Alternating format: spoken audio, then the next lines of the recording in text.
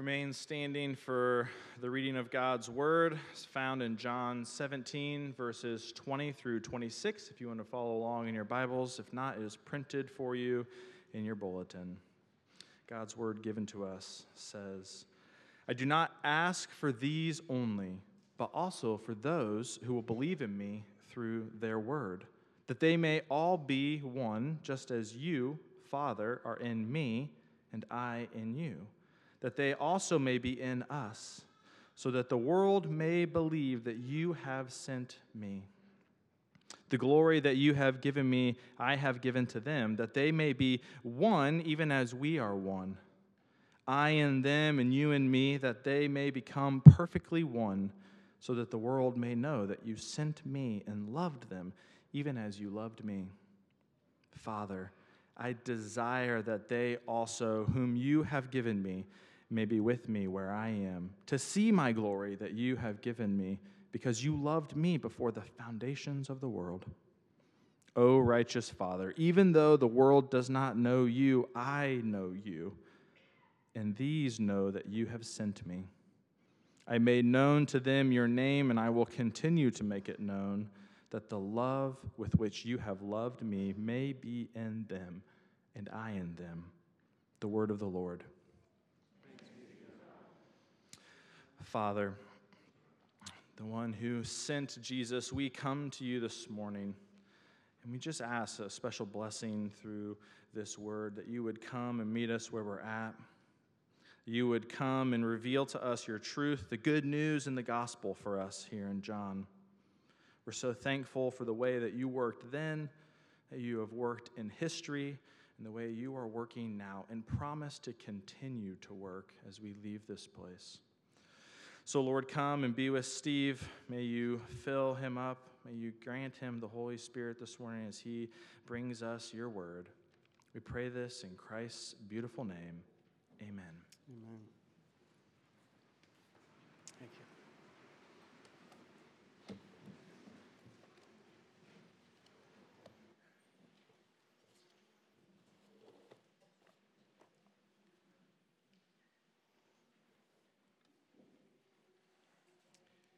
A list of words that are careless and overused and misused. I'll string them all together here. Honestly, literally, I can't even. Just saying, at the end of the day, my bad, irregardless, it is what it is, you know.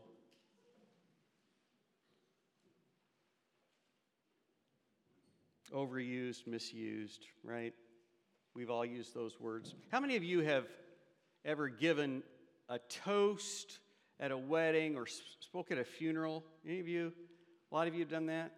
Well, when you did that, did you just wing it? I mean, you don't normally, on an important occasion like that, you're kind of careful about the words that you put together. I've spoken at a lot of funerals and a lot of weddings and baptisms and all of those things. And those are important occasions, and they're significant moments. And significant moments demand significant words. You're not just flip, you're not just careless, you're thoughtful. Significant moments demand significant words. And John 17 is certainly a significant moment. In John 17, Jesus is coming to the end. He's coming to the end of that time, that special time that he's had in the upper room where his disciples have been gathered together. He spent that time with them. He's coming to the end of his teaching ministry, to the end of his discipleship ministry. He's coming to the end of his life. He's headed toward an arrest and a trial, and a crucifixion, and a burial, and a resurrection, and an ascension into heaven. And he's leaving his disciples behind. So the final words that he speaks with his disciples as they're gathered together are in chapters 13 to 17, and we've been looking at that in the last number of weeks. And so chapter 17 are his final words. And then verses 20 to 26 are his final words. So, I mean, this is it for those disciples who were gathered there. This is a significant moment, and it demands significant words. And no surprise, the final significant words are a prayer. So we've been looking at that for the last 2 weeks, but let's see what we can learn from the last part of this prayer. Again, we get to eavesdrop into, think about this, we get to eavesdrop into Jesus' prayer to the Father. Now, in this case, eavesdropping is okay, because that's what we're supposed to do. We're supposed to be listening in and hearing this prayer. So turn to John 17, starting at verse 20, significant words at this very significant moment. Now, the whole prayer of chapter 17, it's usually divided up into 3 sections, and that's why we've had 3 sermons on it. So the first part, verses 1 to 5, Jesus is praying for himself. The second part, verses 6 to 19, Jesus is praying for his disciples that are gathered there specifically. And now, what we're looking at this morning, verses 20 to 26, Jesus is praying for all believers. So that's what we're looking at, final section of his final prayer with his disciples. And I don't know, as you read these words, do you find these words a little strange? I mean, as you read it, does it seem a little strange to you? I mean, these are only 7 verses, but there's 22 prepositions, and there's 51 pronouns. I mean, these few verses are all prepositions and pronouns. There's hardly anything else. I mean, there's a lot of me and you and I and them and you and me and, right? I mean, so this is the Bible, so we hold it carefully and sacredly. But if it wasn't in the Bible, if we heard words like that in another context, we might think that's a little out there. In me, you, and all that. So it seems a little strange, and yet we know that's the Word of God, and we know that it's important, but it's especially important because it's a prayer, and a prayer reveals the heart. So this prayer, and especially on this occasion, reveals the heart of Jesus. So do you want to know what's important to Jesus? Then listen to this final prayer. Do you want to align your heart with his heart? Then listen to this. Do you want to align your prayers with his prayer? Then we need to pay attention to this. So turn to your notes, and here's our main idea this morning. The relationship within the Godhead is so glorious that Jesus wants the world to be brought into the middle of it to enjoy it. And this is reflected in 2 prayer requests from Jesus. Did you get that? A little lofty, I have to admit, but let's get into it. So in your outline, the 2 requests are reflected in your outline. So prayer request number 1 is verse 20 and 21, in which Jesus says, I ask. And then prayer request number 2 is in verse 24, in which Jesus says, I desire. So 2 requests, I ask, I desire. So point number 1, prayer request number 1,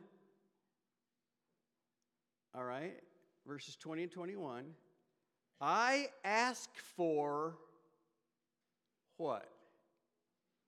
You got to fill in the blank. I ask for what? Now, what's the first prayer request? In fact, as you read that whole passage, what one word comes to mind? Give me a word. Unity, right? Isn't that a word that comes to mind? I'm using the word oneness, but unity or oneness. I ask for oneness. I ask for oneness, Jesus is praying. Verse 20, he says, I do not ask for these only, but also for those who will believe in me through their word. Now, for those of you who are note takers, under prayer request number 1, I'm going to give you 3 subpoints. Very easy: who, what, and why. So the who of the prayer request, the what of the prayer request, and the why of this first prayer request, okay?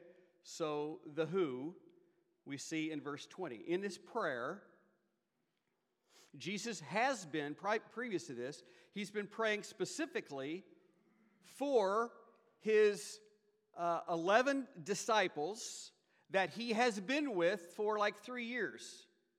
So that's who he was praying for. But now as we come to verse 20, now who is he praying for? Right, he's praying for us.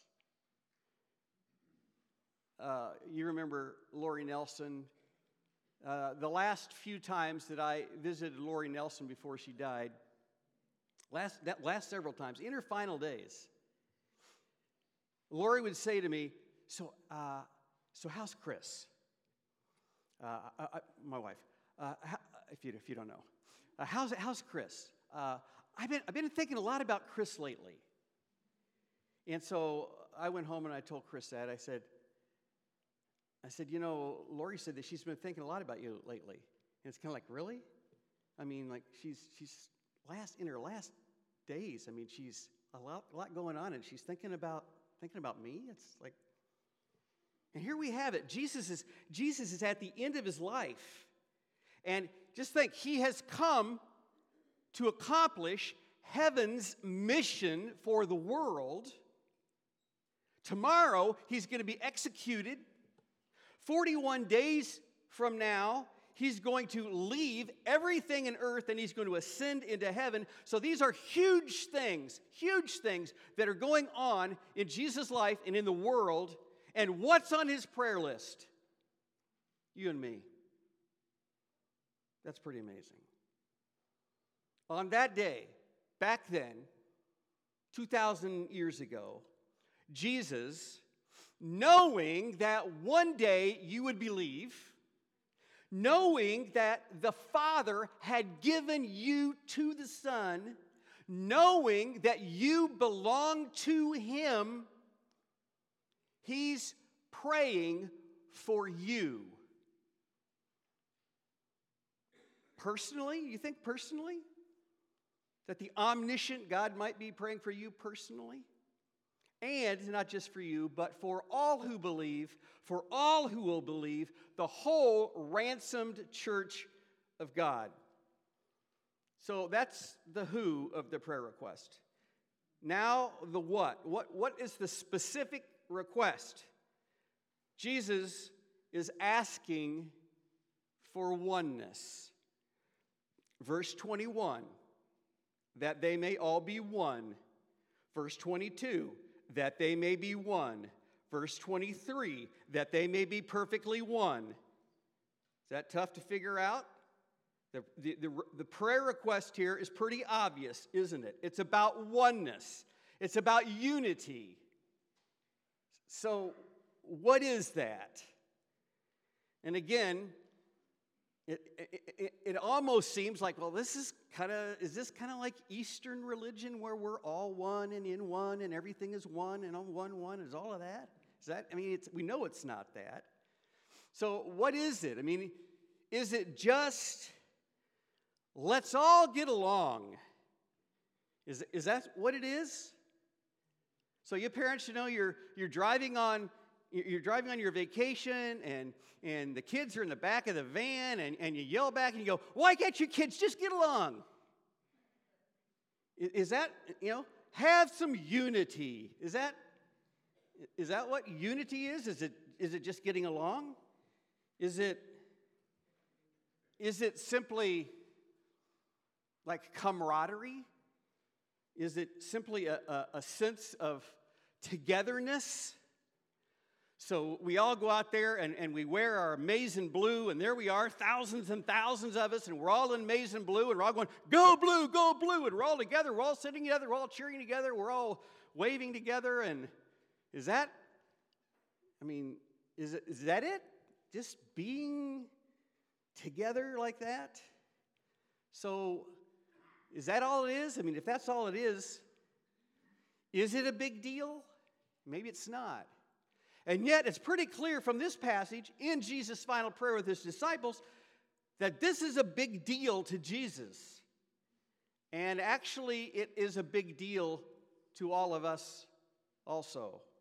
And whether you're a Christian or whether you're not a Christian, it's a big deal to all of us. We all crave this thing called oneness or unity. And the reason that we do is because we were created in the image of a united, triune God, and we were created to be one in our relationships. That's how we were created. That's why we want it. And that's how it was with Adam and Eve. They were in the garden, and they were in unity with one another, and they were in unity with God, and everything was glorious and wonderful. It was paradise. And then along comes Satan, and his lie is, oh, unity? Yeah, unity is great. But you know, you can really be united. You can really be one without God. And Adam and Eve bought that, and then we bought that. And ever since, we've been on this never-ending quest for unity apart from God. And it seems like it should work. I mean, it seems so simple, doesn't it? I mean, you say, why can't you kids get along? It just seems so simple. Why can't you just get along? Why can't we all just work together? Why can't we just respect one another? Why can't we just do what we're supposed to do and just care for one another and just get along? And if we can't we form a committee or a council or a coalition or have everybody sign an agreement and follow the same rules or something? It doesn't seem to be that complicated, and it doesn't seem to have anything to do with God or religion. Can't we just do it on our own by cooperating together with one another? Can we? How's that work? I mean, just look around you and see, how is that working? Why isn't it working? We're missing something. We're missing the magic formula for finding what unity is. What is it that we're missing? Well, Jesus' prayer gives us the answer. Get this, verse 21. That they may be one, just as you, Father, are in me and I in you, that they also may be in us. Verse 22. That they may be one, even as we are one. Verse 23, I am in them and you in me, that they also may become perfectly one. Unity, oneness, is rooted in the Godhead. It's rooted in the Godhead. Jesus' mission to earth was to bring the unity of the Trinity to the fragmentation of the world. The work of Jesus was to unite us with Him who was united with the Father. Now, isn't that what verse 23 is saying? I in them and you in me. There is no unity without the Jesus that God sent. That's it. Well, can't we just all get along? Why do we need God? No, the source of it. It's all about Jesus. There is no unity without the Jesus that God sent. So that's the what of the prayer request. Now the why, or the goal. What's the goal of the prayer, of the request? Why unity? Verse 21. That the world may believe that you sent me. Verse 23. That the world may know that you sent me. That's the goal. Our unity is to reach the world. You see, there's something convincing about unity. There is something that is very attractive about real unity that goes beyond go blue or let's just all get together. There's something attractive about that. There's something very convincing about the serving and the giving and the loving and the same mind, same heart kind of unity that's deeply rooted in something rather than just kind of a surface, let's all try to get along. And it's attractive to us because when we see it, it resonates with us. And it resonates with us because that's what we really do desire. We really do within us, no matter who you are, we really desire an inner unity in our relationships. And our fraud detectors go off. Our fraud detectors expose all of the fake attempts at unity. When we see all of these attempts to try to get together and make it work, and we go, yeah, and our fraud detectors go off. And it's something that we really desire, all of us. And we are so tired of words like this: dissension, conflict, disconnection, stalemate, division, detachment, divorce, severance, arbitration. And all of those things leave us alienated and outside and leaves us alone. But what if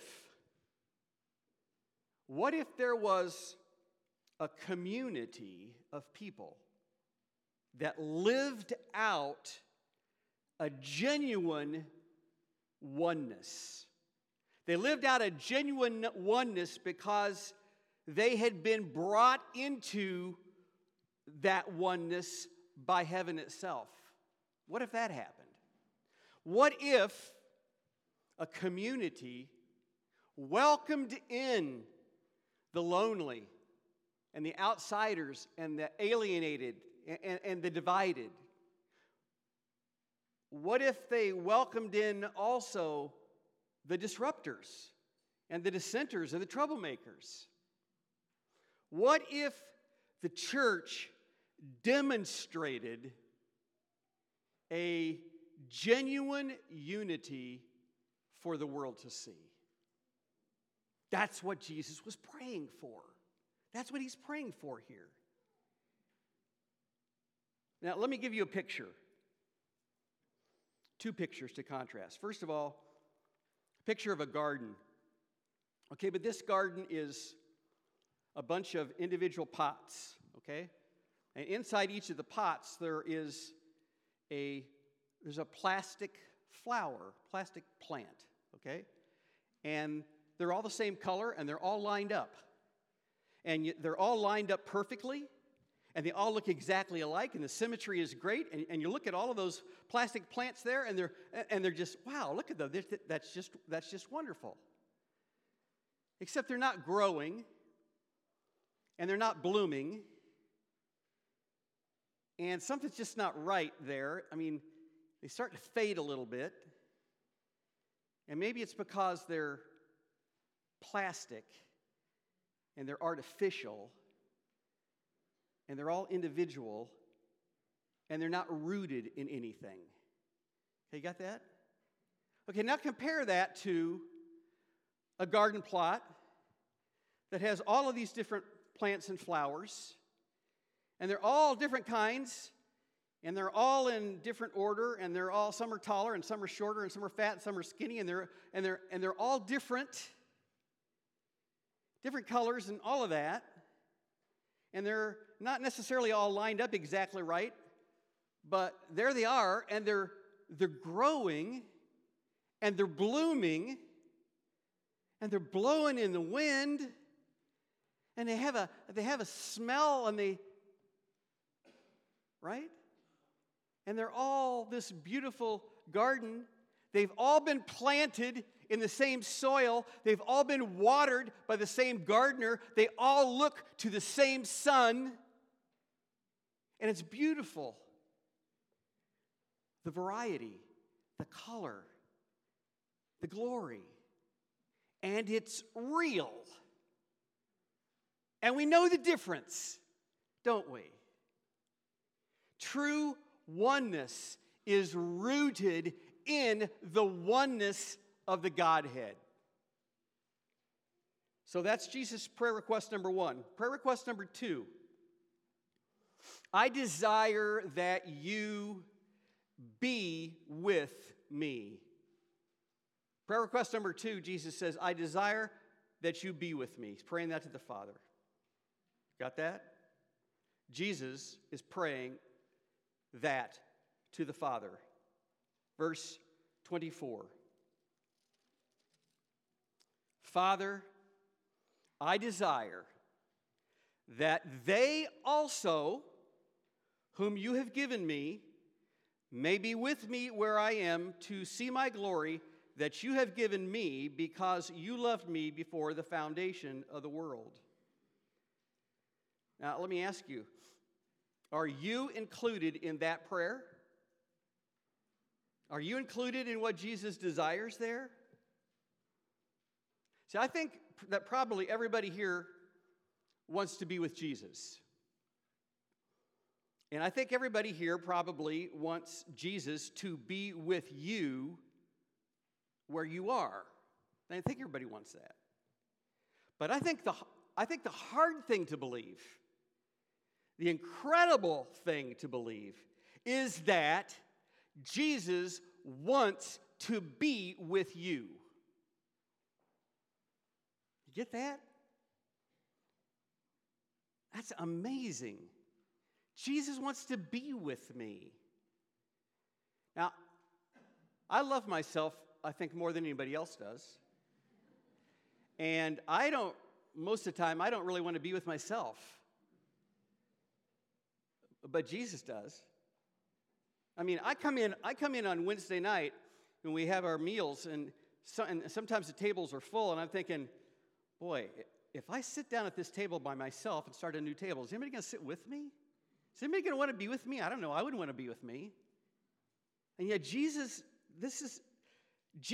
is asking his Father if he can be with me.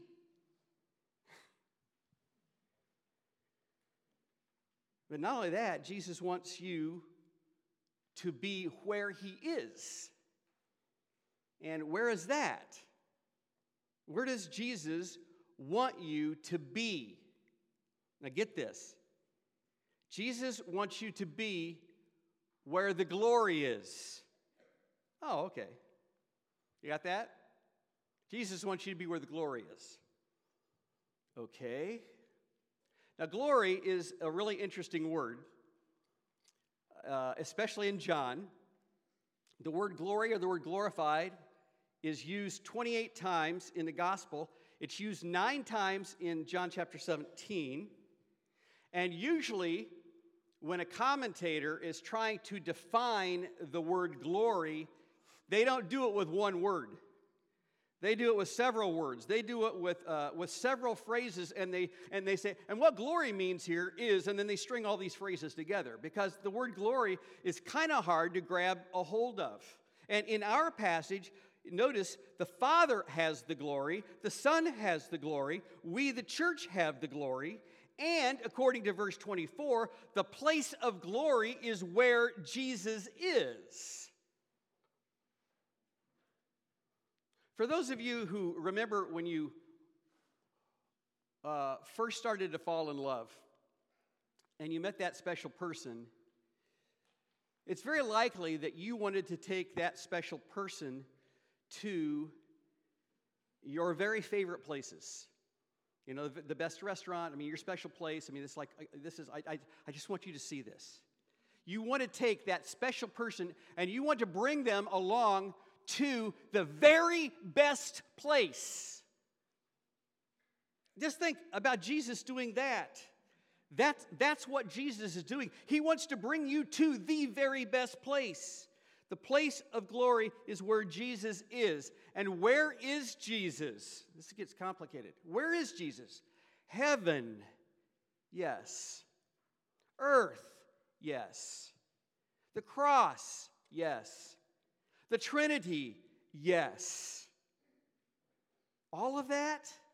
Is that what we're to read into John 17? All of that? Yes, because Jesus is right in the middle of everything. And you say, that doesn't make sense. And I say, no, it makes perfect sense.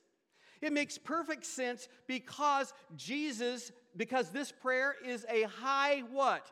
Priestly prayer. And what does a priest do?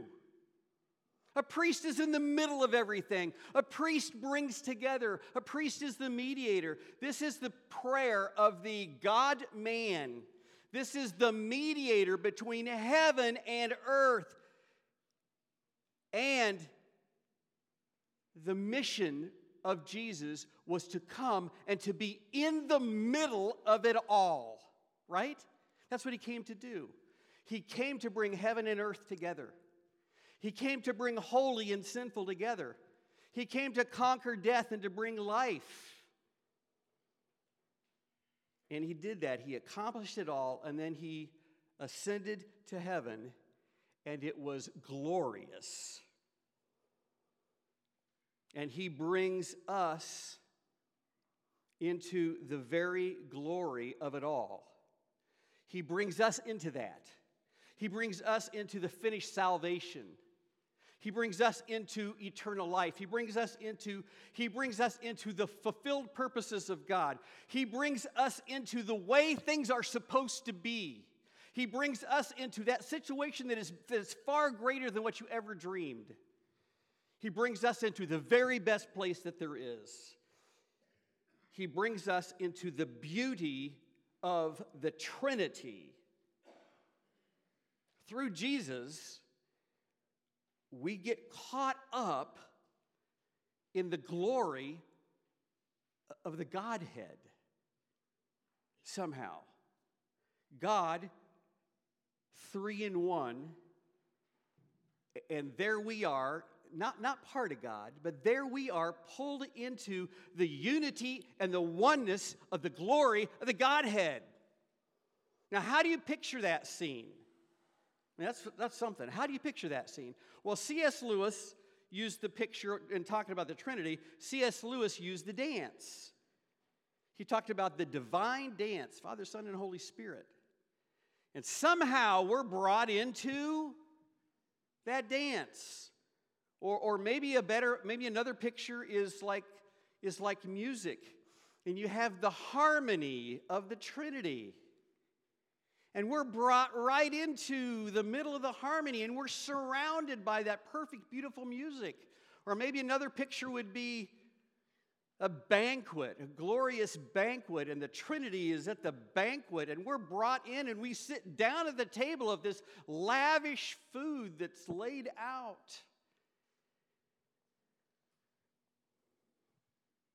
All right.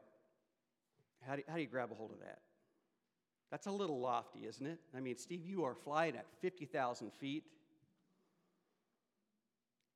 Glory in the Trinity. I think that's the text, but bring it down to earth. Okay, let me bring it down to earth. Not only is Jesus in the middle of the Trinity, but Jesus is in the middle of everything.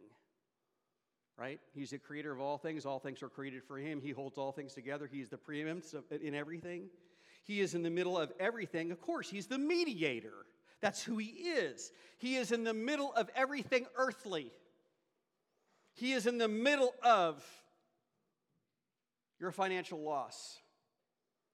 He is in the middle of your cancer diagnosis. He is in the middle of your family crisis. He's in the middle of the severance package, the divorce papers, the custody hearing, the drug overdose, the hospital room, the jail cell, the playground fight, #MeToo. In the middle of the loneliness and the pain and the confusion, he's in the middle of everything because he came as the mediator to be put in the middle of everything. And he is bringing his glory to you. And if you belong to Jesus,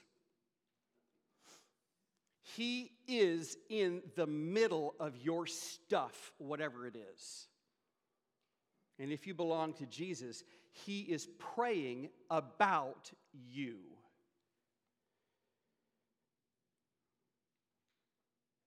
Jesus, the God Jesus, praying to God the Father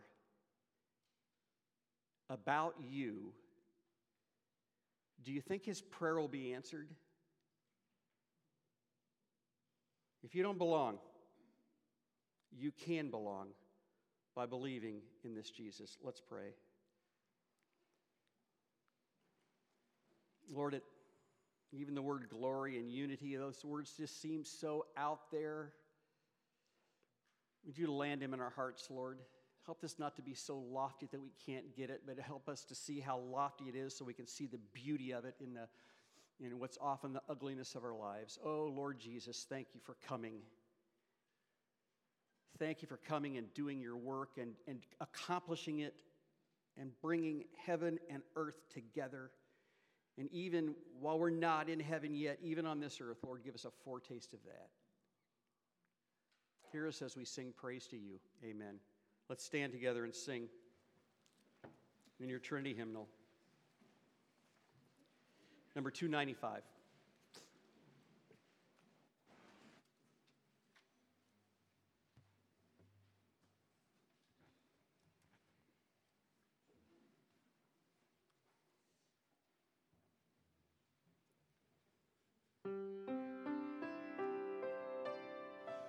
Crown him with many crowns, the Lamb upon his throne.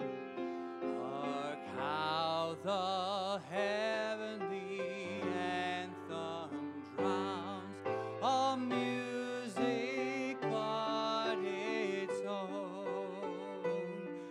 Awake, my soul, and sing of him who died for thee, and hail him as thy matchless King through all eternity.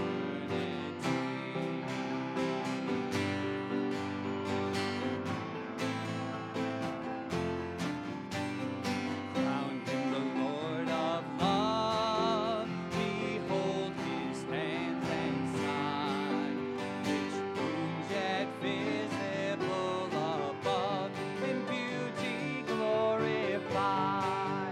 No angel in the sky can fully bear that sight, but downward bends his burning eye at mystery so bright.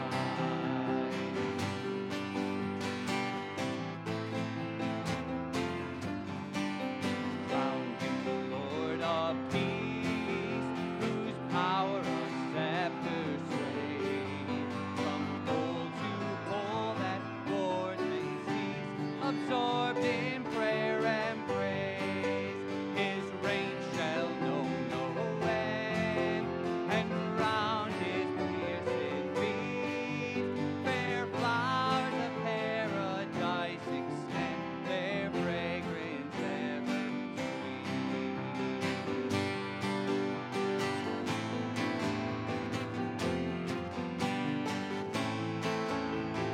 Crown him the Lord of years, the pontiff's edge of time, creator of the rolling spheres, ineffably sublime.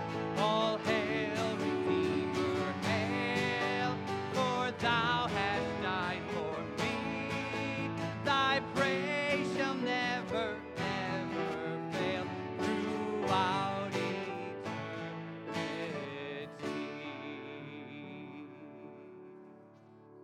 Amen. You may be seated. I'd like to ask Aaron if he would come forward and the elders.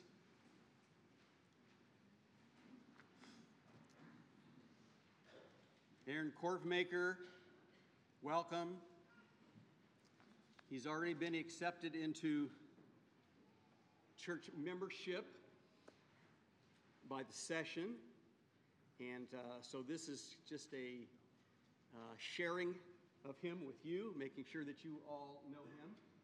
And I guess a lot of the elders are coming at 11:15. Okay, you want to do this one? Okay. All right. Come over here. This is Aaron. Aaron is born in the U.S., Canadian. Okay. He's with us. He is going to Puritan Reformed Seminary, but he's also headed out back to Hamilton, where he's going to be doing an internship. Here, he's been involved in Grace Hill and some other things, and so we're glad to have him joining with us. And I have questions to ask you. You've already been asked these, but we're sharing them with so that we can all say them, kind of answer to them together. But do you acknowledge yourself to be a sinner in the sight of God, justly deserving his displeasure and without hope except through his sovereign mercy? Do you? And do you believe in the Lord Jesus Christ as the Son of God and Savior of sinners? And do you receive and trust him alone for salvation as he is offered in the gospel? Do you? I do. And do you now resolve and promise in humble reliance upon the grace of the Holy Spirit that you will endeavor to live as become the followers of Christ? I do. And do you promise to support the church in its worship and work to the best of your ability? Do you? I do. And do you submit yourself to the government of the church and discipline of the church and promise to strive for its purity and peace? Do you? I do. Okay, you have heard how he has answered these questions. Now to you, as the congregation, serious questions as we talk about unity and living it out before the world, especially in this community. Here are these questions. Do you receive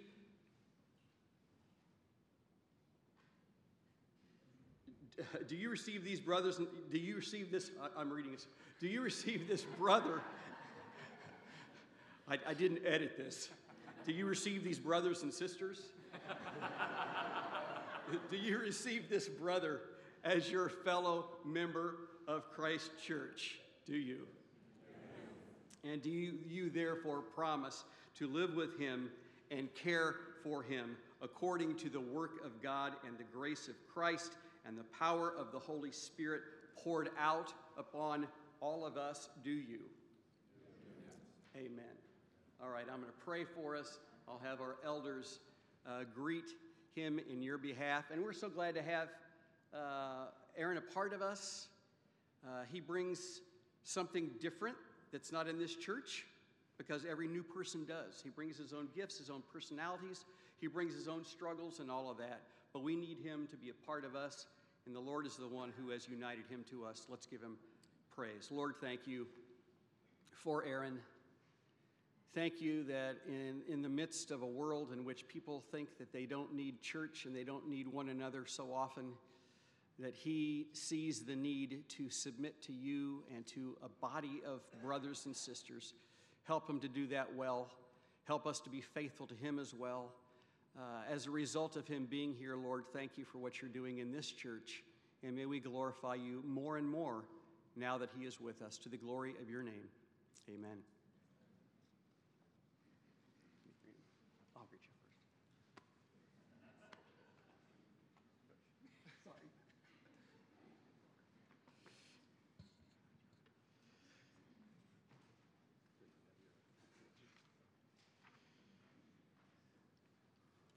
Let me mention a few other things that are going on in the life of the church. First of all, happy Mother's Day to all of you. If you are a visiting mother, we're especially glad to have you here. Or if you are a visitor, we're glad to have you here as well. We also have these guest registration pads. If you would pass those down the aisle and let us know that you have been here, that's great. Let's do, since it's the first thing in the week, let's do that. Let's do it now. Something's happening on Wednesday. Good morning. I'm Sharon Chamberlain. We have a blood drive coming up on Wednesday, and we still have a lot of empty slots. And I know that I have talked to a lot of you personally, and I know many of you are not able to give blood, but I would just like you to remember how important it is that you are the only people that can supply that need. I have a goddaughter whose little girl has lymphoblastic leukemia, and she's had to have platelets 5 times since January. The only place to get those platelets is people like you. And I'm not trying to tug at your heartstrings, but it's the truth. So would you please consider signing up for the blood drive? Thanks. And there's a table out in the foyer. Craig? Hey, I have an announcement also. The men's ministry is excited to be hosting a 4-person golf scramble on June 23rd. We're looking forward to this to be a great outreach opportunity for maybe people that don't come to Christ Church, that don't know the Lord, but they love the game of golf. So we got a sign-up sheet in the back. It's June 23, which is a Saturday morning. We're just going to play 9 holes, so it doesn't get too lengthy. So it's a great opportunity to spend a couple hours with a group of guys, really get to know them, and you can actually glorify God while playing golf. Yeah.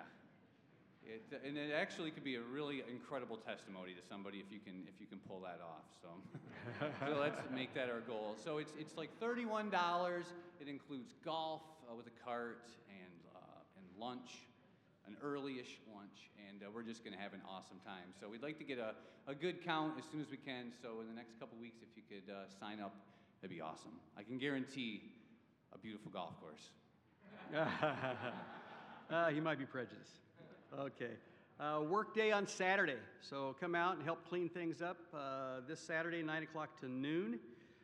Put this on your calendar, May 27th, Daniel Egelulu's, his ordination services are going to take place on that day. Special services that will be taking place in both of our services, 8:30 and 11:15.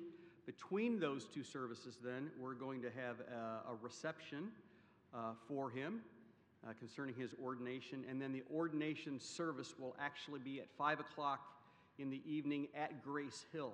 So all of that is on May the 27th. You also may have wondered, why did you receive this postcard in your email? It says Medical Guild, and maybe you're not a medical person. We want you to know some of the things that are going on in the outreach of the church. And maybe you're not a medical person, but maybe you know someone who is. And this Medical Guild is a great opportunity for us to reach into the medical community and be an outreach for the Lord.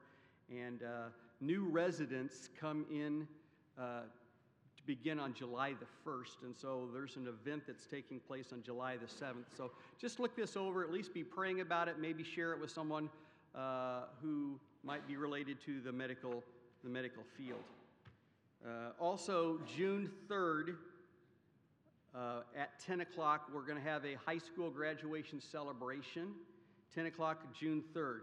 So let me just kind of tell you how it's going to go. On May 27th, that's Memorial Day weekend, in between the 2 services, we'll have the reception for Daniel. On June the 3rd, in between the 2 services, we'll have the reception for the high school graduates. So regular service times then. And then on June 10th is when we will go to our summer hours. And I'll tell you what those summer hours are when we decide. But June 10th is when we'll be no Sunday school and going to those summer hours. A big week for people in Christ Church, for all of us here actually. We need to be praying for the Gortmaker family. Nina Gortmaker found out this week that she has bladder cancer, and she is going to have surgery on Thursday. We don't know a lot now, but we'll know more by then. So please be praying for Nina and the Gortmakers and the Harleys for that on Thursday. Alice Den Hollander is going to have her surgery on Tuesday. So please be praying for her in her bout with cancer as well. So some big things to pray about. Let's go to the Lord. Lord, thank you that you are in the middle of all of that. And it's hard for us, it's hard for them, but you know what you're doing. You make no mistakes, and we do trust you. And we thank you for the life of the church and how we have fun times together and sad times together, and we share them all, and you're in the middle of it, and you're the head. And we thank you for that. Lord, for our tithes and offerings now, we give them not because it's earning us something, but because you have earned it and you have been generous to us. Thank you, Jesus. Amen.